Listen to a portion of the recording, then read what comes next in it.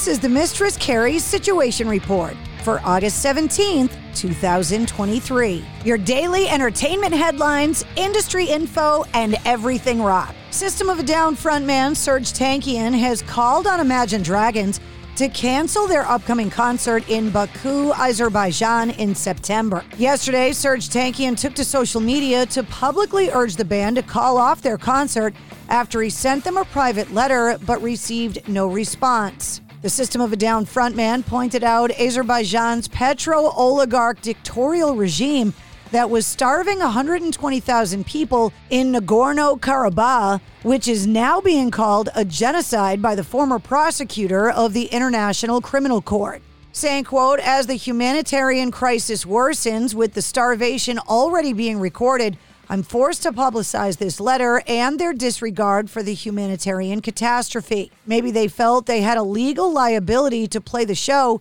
Maybe they just don't care. My whole life, I have been an advocate for genocide recognition and have always said there has to be a price to pay for genocidal regimes or deniers. Another genocide is looming by Azerbaijan, and while this happens, they get to enjoy an American band from Las Vegas. Fuck that. That's not right. In a recent interview with Radioactive Mike Z, Joey Belladonna from Anthrax was asked if he's had a chance to begin laying down new vocal tracks for the upcoming Anthrax album, the follow-up to 2016's For All Kings.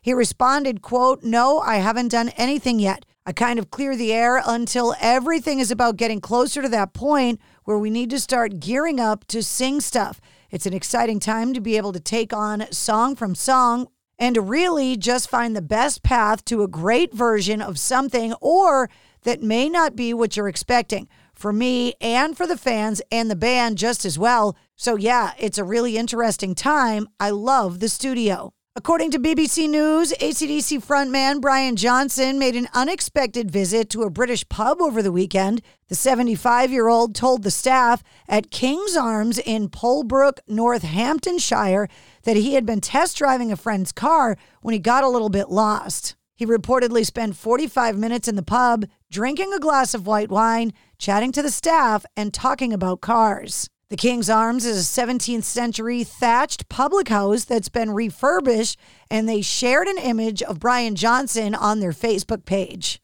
AC/DC are set to be the headliners of night number 2 of this year's inaugural Power Trip Festival in Indio, California in October. Jerry Moss, who co-founded A&M Records with Herb Alpert, died at his home in Bel Air, California, according to a statement from his family via the Associated Press. No cause of death was given. He was 88 years old. A&M Records, formed in 1962, the indie label's quarter-century run included major blockbuster albums, including Carole King's Tapestry, Peter Frampton's Frampton Comes Alive, and Albert's own Whipped Cream and Other Delights. The Carpenters, Janet Jackson, Soundgarden, the Go-Go's, and the Police were all signed to A&M Records at one point. The last artist that the label signed was Sheryl Crow, who will get inducted into the Rock and Roll Hall of Fame later this year. Researchers at California's UC Berkeley have managed to reconstruct a recognizable version of Pink Floyd's song Another Brick in the Wall Part 1 by decoding brain activity. It's the latest breakthrough in the scientific quest to discover the effects of music on the brain. As reported by the Genetic Engineering and Biotech News publication, the researchers at UC Berkeley placed electrodes on the skulls of neurological patients to read brain patterns and prosody, rhythm, stress, accent, and intonation, which goes beyond the spoken word. The Killers have issued a public apology after making an international snafu on stage during a concert in the country of Georgia, the former Soviet state at the intersection of Eastern Europe and West Asia that Russia invaded back in 2008. During the show, lead singer Brandon Flowers invited a Russian fan on the stage to many boos and walkouts from the Georgian audience. Flowers was heard on stage saying, "We don't know the etiquette of this land, but this guy's a Russian. Are you okay with a Russian coming up here?" he asked the crowd. Then he encouraged the audience to think of each other as, quote, brothers and sisters. And the Talking Heads will reunite for a live Q&A celebrating the 40th anniversary of their legendary concert film, Stop Making Sense. marking the band's first appearance together in more than 20 years. Moderated by filmmaker Spike Lee, the Q&A will take place at the Toronto International Film Festival following a screening of Stop Making Sense on Monday, September 11th.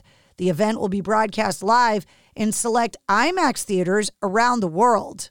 Following the premiere at the Toronto Film Festival, the 4K restoration of Stop Making Sense will be released in theaters worldwide on September 22nd. And that's your Sit Rep. For more details on all of the stories, check the links in the show notes of this episode. And don't forget to follow and subscribe to the Mistress Carrie podcast. New full-length episodes come out every Wednesday. Episode 167, featuring Richard Patrick from Filter, is available now.